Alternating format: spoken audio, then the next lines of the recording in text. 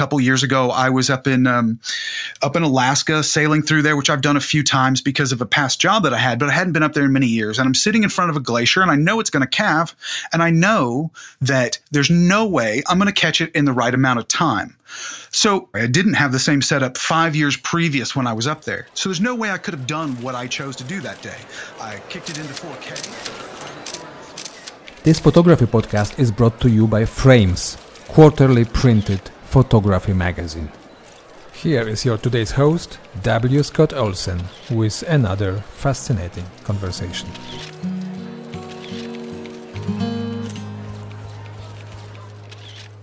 Well, hello, everyone, and welcome to another podcast from Frames Magazine. My name is Scott Olsen, and today, folks, we are doing something that the Frames podcast has never done. Not once, not ever.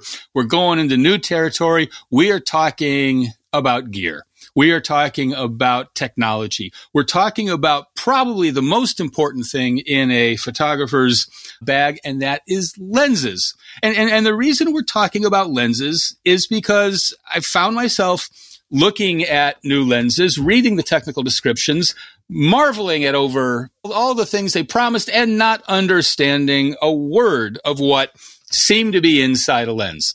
So today, we're not so much talking about this lens versus that lens or what to buy. We are going to dissect lenses. We're going to take them apart. We're going to try and figure out what's on the inside. And we have probably, one of the most well-informed and articulate explainers of lenses in the world. Jared Powers, who is a technical representative for Tamron, is with us today.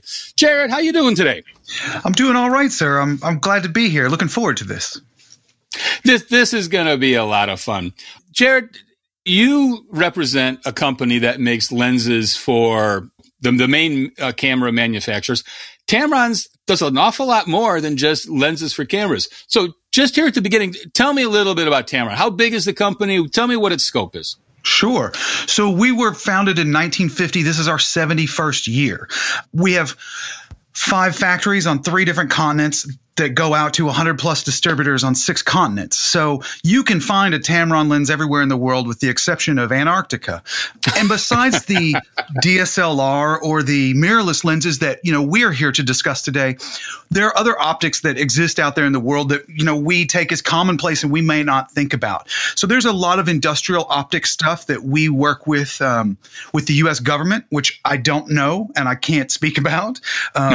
If you have a backup camera in your car, there's a high probability that module, that lens module, came from us, and you'll never know it, right? Because you buy a Chevy or you buy a Ford or whatever it may be. And that's a large brunt of what our business is whether small or large scale industrial optics. And you do medical stuff too. A little bit. We've started to get into that more. And I think if you look at the industry as a whole, you've seen multiple manufacturers push in towards that because, here in America, obviously our need for medicine has been growing and growing, shall we say? So whether it's optics for ocular assessments, right, or whether it's something like scopes, there are multiple companies throughout the industry that focus one thing here, maybe on scopes, or somebody focuses on the ocular stuff, et cetera, et cetera. That is so very cool. The reason we're talking, though, is camera lenses. And just to start here at the beginning, I should disclose to everybody, I'm a Nikon shooter, but my favorite lens, my walk-around lens, the one that's on my camera every single day, is the Tamron 10 to 24 millimeter 3.5 wide angle. It is a magnificent lens for the kind of shooting that I want to do. But with that lens or any other, Jared, let's just do a basic anatomy. Let's start at the front. Let's start at the far end. Walk me through what a photon is going to have to pass through before it gets to the sensor. Right. So with any lens, regardless of who makes it, we're going to have a front-facing element that is kind of twofold. It's usually the largest element involved. It's the one we always worry about getting a scratch on, but it's not that big of a deal because if you think about it in context of shooting through a fence, long distance, how we make our fences disappear. The same thing happens with that very front element. So even though we put tulips on the front or we have them built in, such as like a 15 to 30 situation where we have these more robust lenses with built-in hoods to protect, we have that large element there and some molded plastic around it. And then we're going to start getting into what we would consider groups of lenses. Now, every lens is going to be different. They're not all equal. And they have, as example, I pulled up just because I knew that was your favorite lens. So let's just talk about it right now. For this one specifically, we are looking at 16 elements, so 16 lenses in 11 different groups inside of that lens. And all that tells you is the groups and the quantity of elements, they have to work in tandem to provide you whatever that lens is doing. So that lens is either giving you super wide angle or super low aperture. And that's kind of what helps determine that for us. Now, depending on the type of lens, as we work through, there's 3 or 4 different type of elements that could be in there. And then many times there is what we'd call in a Tamron world, a VC or vibration compensation. In a Nikon world, you know it as VR. A Canon shooter would know it as IS, image stabilization.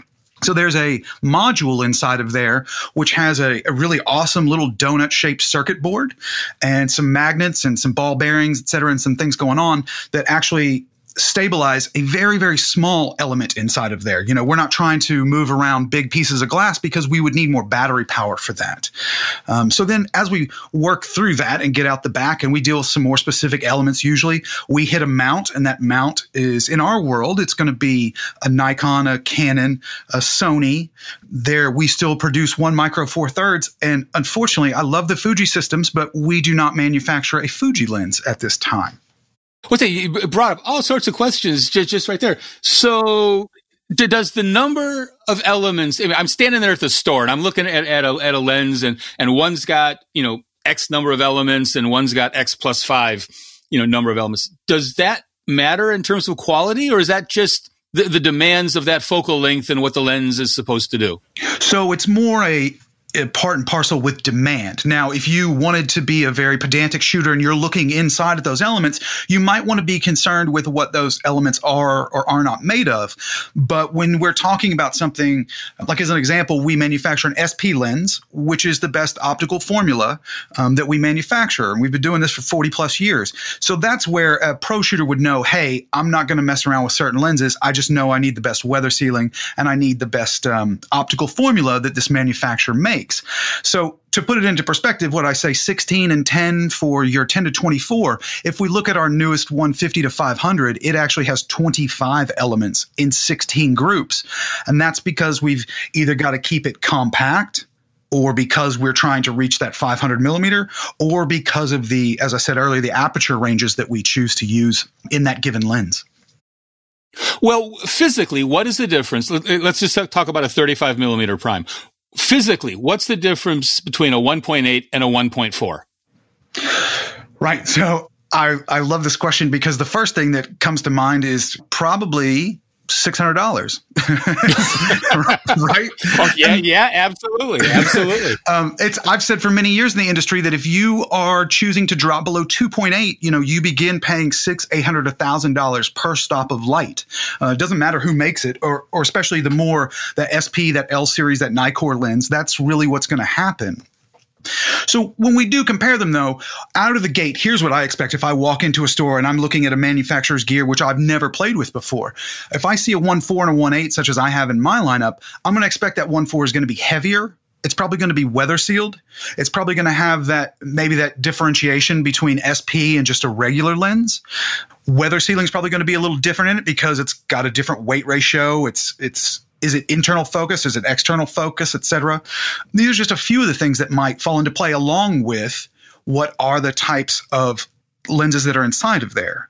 As an example, with our longer lenses, a lot of times these days we want a fluorite element because fluorite is super, super lightweight, but it's also hard to come by. And so it is very, very pricey.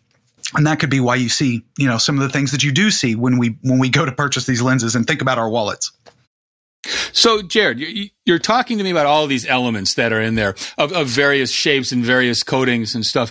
It seems to me that the more glass, the more whatever that light has to pass through, the more difficult it's going to be for that light to retain any kind of sharpness at the end. So lenses, however, are becoming more and more sharp with every generation. And how do you maintain sharpness when there's so much that the light's got to get through? Right. So there are the specific types of elements, whether they're molded glass, whether they're low dispersion, extra low dispersion, fluorite elements. Then there are the coatings, which now in the industry we're starting to see quite a few more of. But what we're also starting to see, and this is really the catch. If I can tell you a funny story for a minute, I sat at a dinner after a small trade show in Baltimore one time, and there's a very large repair facility here in the U.S. that we're visiting and doing cleaning checks. And at this dinner after the night's over, he looked at myself and two other people from two other manufacturers and got mad at us. And he said, you guys want to get in this sensor war, but you don't realize how difficult it is to put out glass to keep up, these size sensors that we have. And the way we've come about that is the ability for the user to make adjustments in camera. Because as we try and mass produce anything, if you think about mass producing a sensor and having it shimmed correctly for any given lens that gets put on it, it can be a little difficult. So when we allow any kind of customizable adjustment inside of a camera, or inside of a lens, such as we have a tap-in console which mounts on the back, and I open a small piece of free software and I can adjust certain focus issues and things of that nature that if I do find it, I don't worry about having to call a customer service hotline, right? I just adjust it myself. And those are the three big ways: the lenses inside, the coatings, and then self-adjustment. Does the lens really care what kind of sensor is behind it? No, not one bit. Well, okay, that's... No, it doesn't. But to your question, the consumer should for the lens. The consumer should think for the lens. And one of the ways to think about it is, you remember the first time you ever saw 1080p and you thought, whoa, that's too sharp. I remember seeing it myself and I thought, I don't need that. That doesn't even look realistic. Now I don't think twice about it, right? Because we don't know how sharp something is until we see something sharper, right? So right. In terms of, does the lens care? One of the ways the lens might care is, as an example, if you have a version 1 of a teleextender, I want to say a version 1, at least say in the digital world, of the Tamron teleextender, it was good, but it was engineered quite some time ago. So if I have a brand new lens that can resolve 40 or 50 megapixels, but I'm putting on a teleconverter that might have been, resolved to a film resolution, which is much lower, then I'm cheating myself as the shooter, right? I'm not quite as intelligent about my gear as I thought I was, because let's be honest, it's tech heavy and we don't always have the time or the desire to go learn some of these things. Does a lens get old? Does the glass inside of it, I understand it can get old in terms of its technical sophistication, but a 30-year-old lens that's been in the box for 30 years, is it just as good as it was on day one? So to some degree, maybe not. Most times we always think about, we see an old lens in a shop and we pick it up and we look through it. And as long as we don't see some kind of white mold, we think, okay, we're going to get this. When at the end of the day, it does have some screws in there.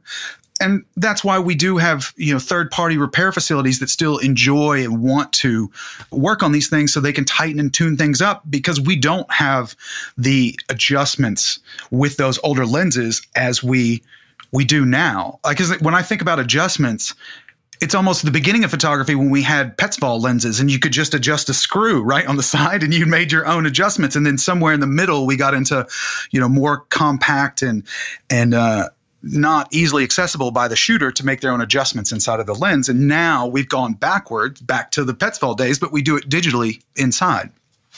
But does the glass get cloudy? Does the actual quality of the elements, does that fade over time? Sure. So I could see where some maybe lesser quality lenses might have that attribute. I can't say off the top of my head that I've seen it, but I also have been locked in my house for almost 2 years now, it feels like, and I haven't looked at a lens in a film lens, at least, in a long time. Like I said, a lot of us, we pick it up and we look for that white mold. There's always going to be a fog to it sometimes we see a fog from just storage, right? We don't know what might be existing in the air in our house when you leave something sitting for 20 years. So, well, that actually brings me to two questions then. A zoom lens, just by the nature of the physical universe, when you alter the length, it has to import or expel air.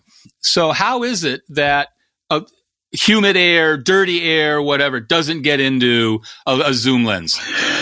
Right. And that's an excellent question. It's one we deal with a lot with older lenses or certain styles of lenses, such as what we call a push-pull or a trombone style. I can think of an older Canon 100-400 where shooters would refuse to use it because they just thought it was always bringing something inside of, every time they pulled it back, it was sucking air in. Right. And again, I'm not a lens engineer. I know that there are things in place such as seals.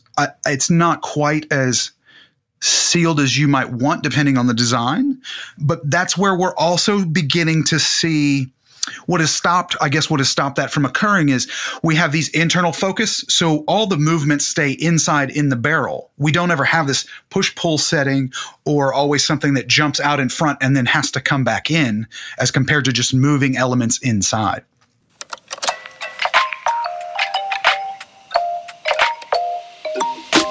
Let's take just a quick break. We hope very much that you are enjoying today's episode. The very fact that you are listening to this podcast suggests that photography means a lot to you. And if that's the case, you might want to have a look at Frames, quarterly printed photography magazine. We truly believe that excellent photography belongs on paper. Visit readframes.com to find out more about our publication. And now, back to today's conversation. You've got a zoom lens. Let's say I'm just making this up now, 20-70. Sure. And you have a 50 millimeter prime. Mm-hmm. When the zoom is set at 50 millimeters, what's the difference? Right. So my guess right off the bat, again, is going to be price and weight, but also it's not completely apples to apples. Say I manufactured that lens and you bought the SP version of it, and my prime, my 50 millimeter prime, if I manufactured that, would be an SP as well. I would expect there to be, as long as they were manufactured, created in roughly the same time frame, like within 3 to 5 years, I would expect the technology to be pretty similar. Past that, I think why you gave the caveat in the beginning was you did is, there's still plenty of purists out there in the world, and I love them dearly, who believe that a prime lens has fewer moving parts. So it's easier for the light to transmit through. It's always going to be sharper, et cetera, et cetera. And we know all those aspects. And so I've been in this side of the industry for almost a decade now. And I spent the first half being a prime shooter, being very specific. And these days I see zoom lenses from multiple manufacturers that just have high quality to them. And I feel as though I can trust them much more than maybe I ever could sometimes in the film world. So you would argue on a standard day, a 50 millimeter setting on a zoom and a 50 millimeter prime are indistinguishable. If they were both the high quality optics. Yes.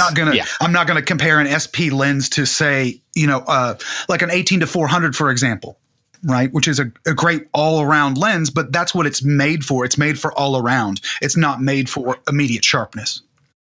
Okay. Tell me about glass. I'll tell a little story here.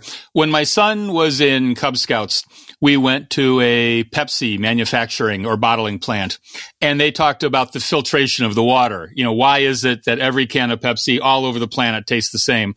And there was a lot of thought put into the manufacturing of the water before the syrup and all that was added.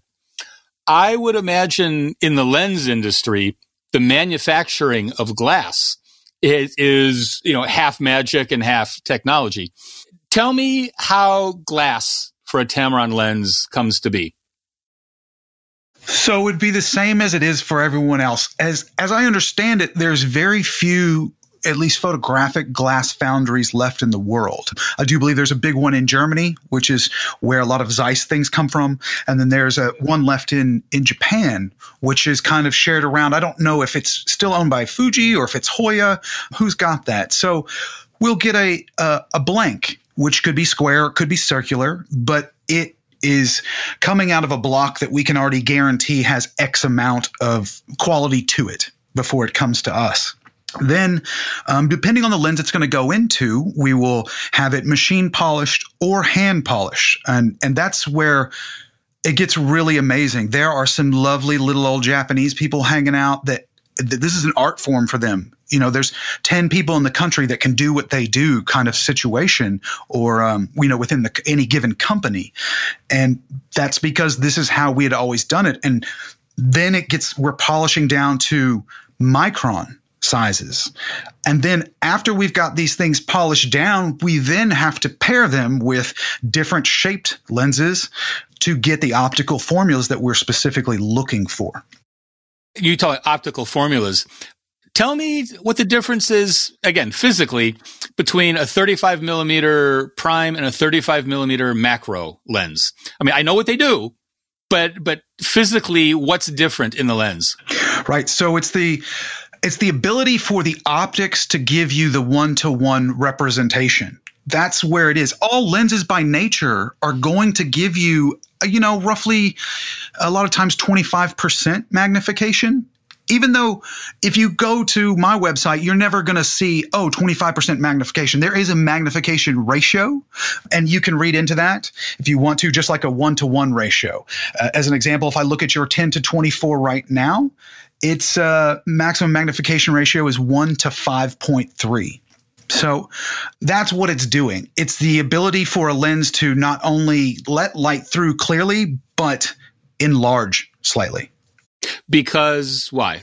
Well, because that's what true macro would be. Whatever, the dime is the same size on the sensor as it is in real life.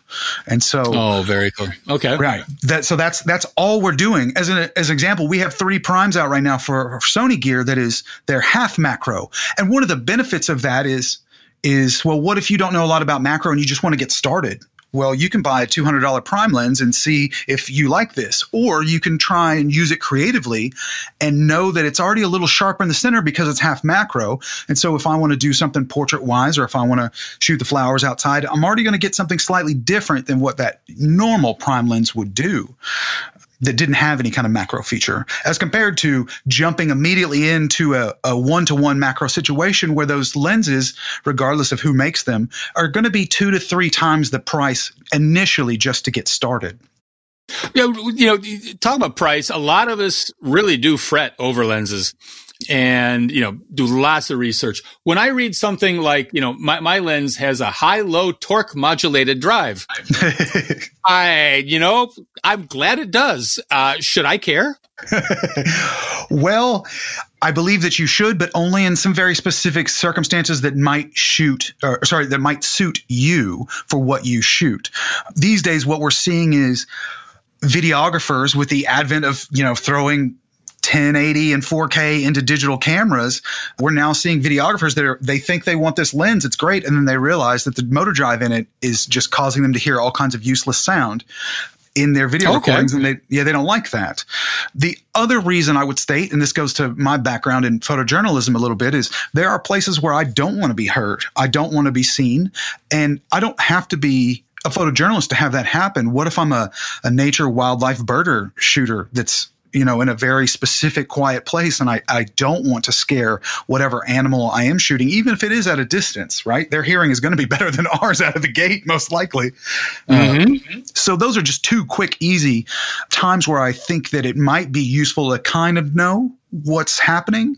But I also kind of believe as well that if you're buying a more modern piece of equipment, I think all manufacturers are taking that into consideration, that, hey, we've got to keep this quiet. We need it to be fast. Or is it a motor drive that we need to give them so it tacks its tack sharp focus immediately, right? Our longer lenses, we want them to lock on and keep shooting birds as they're moving in flight, right? Which is a little different than what type of focus a wedding shooter might want while they're photographing rings, or the after wedding, before after ceremony, before reception photographs of people on the beach, or however they do it. That makes me think of 2 questions.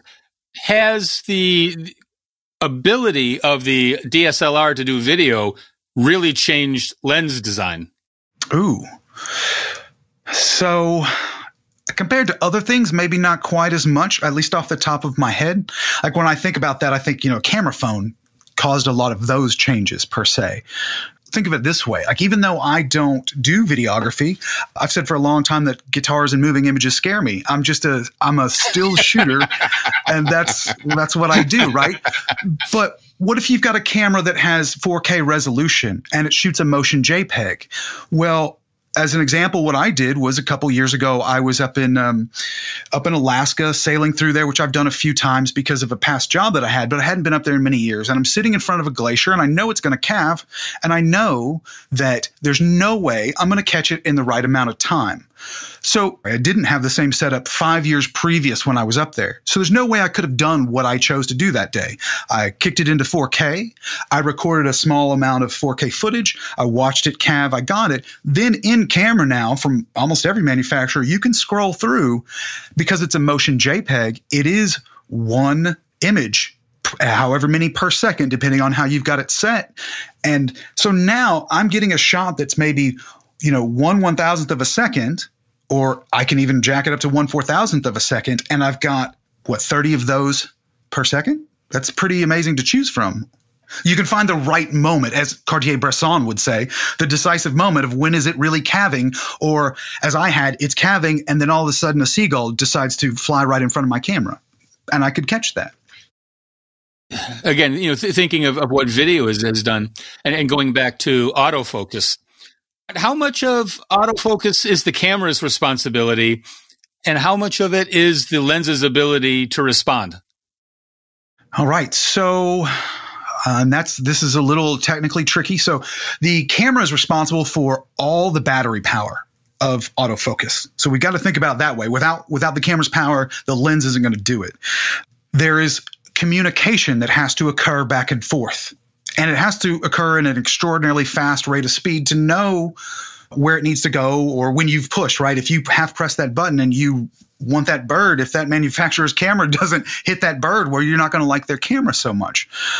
So it's the ability to lock on, whether on sensor, AF, as we see with mirrorless cameras, AF points, which is technically just almost impossible. And we've kind of figured that out a lot in the last 5 years, or whether it's something as a mirror box where we have a separate dedicated sensor, just AF sensor that has our points in it. Is the motor itself can be in the lens, it can be in the camera, or not? No. So the motor drives are always in the lens if the camera has autofocus. And this is where sometimes the motor drives, I'm getting a little confused in my mind. They are always going to be in the lens. When we talk about stabilization, that's where I was getting confused, because that's a motor drive as well to a degree. Some of those are in lens, and now we're seeing certain manufacturers put them in body instead. Why is the in-body image stabilization so popular? Is it that much better than vibration reduction? It confused me in the beginning, because if you think back to the beginnings of AF and stabilization and stuff like that, nobody ever chose to try and stabilize a frame of film, right? When we're moving something around inside of a lens to stabilize, it's pretty lightweight, I would think, as compared to trying to move a whole sensor module. But I don't know that for a fact, because I'm not an engineer. I know people who run IBIS are passionate about it, and they're passionate about it, I think, because it gives them more opportunities to use creative lenses. That's where we start to get into all these extra accoutrement that you can put between the lens and the camera body to make things match up. Like I can put that Petzval lens on an A7 III or a Fuji system or something like that. Where we've come into some issues is, do those things communicate correctly back and forth? And if so, I mean, you think about it, a common question I always get asked is whose adapter is going to allow me to do XYZ on this system? And, that's for you to test, right? You've got to figure out which adapter suits your needs best, depending on what it is you shoot. Very cool. One last question here. Again, I'm looking at my lens, and it's got things in there, one hybrid aspherical element. Do I know what a hybrid aspherical element is? Not a clue. But when I'm shopping lenses, from Tamron or anybody else, what are the hallmarks? What are the things I really ought to look for to know that this is the way to spend my money? So when you go to any manufacturer's website, you can see the elements that are actually in their lenses. Something like molded glass is spherical or hybrid is sphericals. That hybrid is spherical kind of denotes that it's most likely something other than glass. And historically, we might not have a positive thought about that, right? A lot of times I have to use the word polycarbonate instead of saying plastic because plastic sounds cheap to the world. But scientifically, we know that when you put a hybrid element between a couple of low dispersion elements or other specific types of glass elements, we can actually accentuate what the glass is doing. So it's not always a negative by any stretch of the imagination. I think the curiosity, if you are looking at these elements, you want to look for, how many low dispersion, lightweight elements, fluorite elements, things of that nature, if possible, because they're only going to give you a higher quality at a lighter weight. And even, the highest, I think, off the top of my head, maybe a Canon L Series 800, it only has 2 fluorite elements in it at max, right? And no small lenses really have those. So some of the elements you might be most concerned about are really only going to be in specific lenses. And a good way, if nobody wants to go and look on the manufacturer's sites, by simply choosing whatever their best optical formula is just safe insurance. You know that you're going to get what you pay for, essentially. Well, I got to tell you, this lens, the one I use every single day, I love. And I have, a half dozen other lenses for different purposes too. So what are the challenges? Without giving away trade secrets here, what's the next 10 years? Oh, wow. That's really hard because COVID has changed some things. If anybody who had a 10-year roadmap, it's not quite the same as it used to be, right? And so I feel as though we're kind of coming out of it. But we've been at a crossroads of digital photography for quite some time, where we're watching manufacturers go more to mirrorless bodies. Our lenses a DSLR lens, by scientific nature, physically cannot mount without destroying the sensor because of the way they're engineered. And consumers don't always understand that. It's especially when for all these years, you're a Nikon shooter, for example. Nikon has allowed all these older mounts to be used on modern digital cameras. And now we're finding that's going to be a little more difficult going to full frame mirrorless situation. So how do we address that? How do we innovate, put out new glass that people want without upsetting the people who are not getting on the train with us yet? And it's hard for every manufacturer. Everyone is going through about it differently and, trying to make their own way through that. For us, even during COVID, I've released a good amount of lenses, but they have all been mirrorless lenses, full frame and a couple APS-C style lenses. And so that's what we're starting to see now is an actual need for or desire from the consumer for an APS-C mirrorless lens, which was a little unexpected. In a Tamron world, I can mount a full frame lens on a crop sensor or a full frame and vice versa. So even if I put that crop lens on a full frame, I can deal with my beautiful black circle. I might have an artistic use for it. Or nowadays with these modern full frame mirrorless cameras, we can dumb down our sensors, right? I don't ever have to see that black around it if I don't want to, or sometimes the camera will just auto handle that for me. So we're seeing that newer lenses are maybe even becoming a little more versatile. Some things have held true. This 150 to 500 that I finally released, I've been asked about something like that from mirrorless people for a long time. Just because you're a DSLR bird shooter doesn't mean there isn't a mirrorless bird shooter out there too that's looking for that same style. I don't think we're going to get too much longer than what we've already had, a 500, 600, and occasionally an 800 millimeter lens.